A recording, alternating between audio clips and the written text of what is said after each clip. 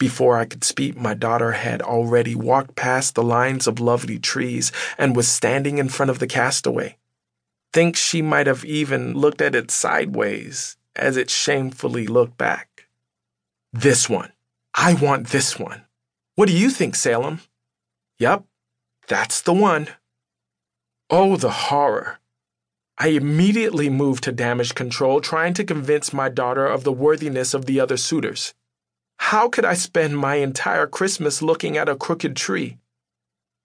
Are you sure? I asked her. Yes, Daddy.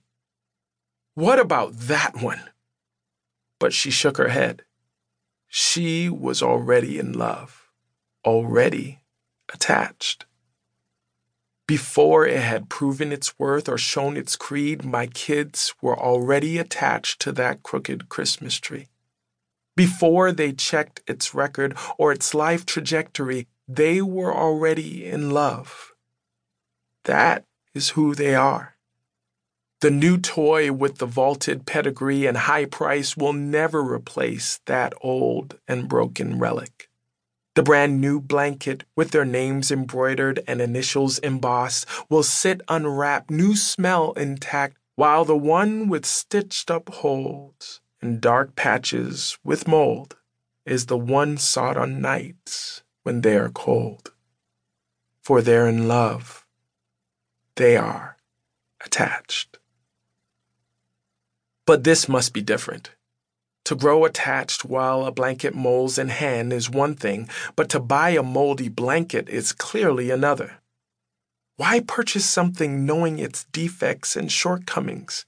Why look for the least beautiful, the least admirable, the least attractive? I presented my final arguments like a savvy lawyer before the court. This tree was guilty of the high treason of crookedness and deserved a life sentence on a shelf without the possibility of purchase. But the jury would not be convinced. Plus, my wife was giving me that stare. It was supposed to be the kids' choice. But wasn't I supposed to guide them around choices detrimental to their health and mine? She's still staring. Fine.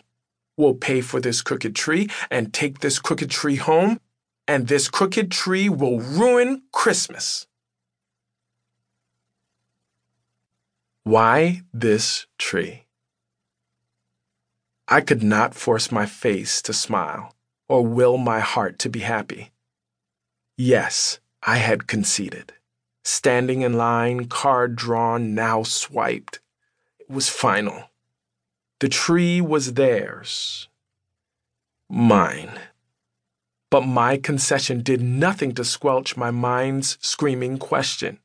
I tried to be okay with it, but every time I glanced in its direction, that question why this tree boiled over like milk on the stove.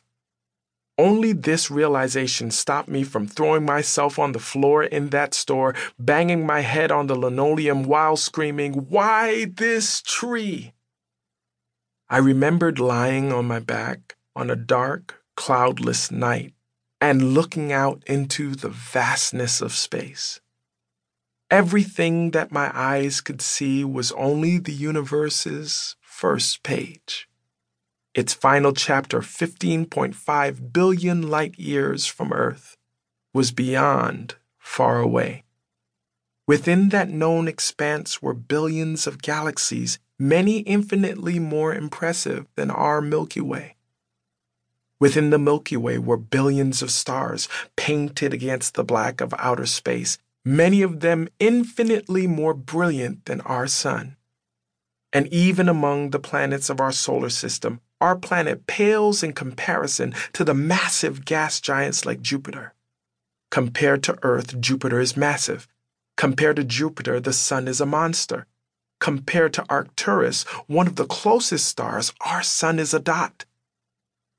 I lay there lost in the fact that the Earth was essentially invisible. Why would God choose to expend his greatest collateral on something so insignificant? You would think that there were beings more worthy than us.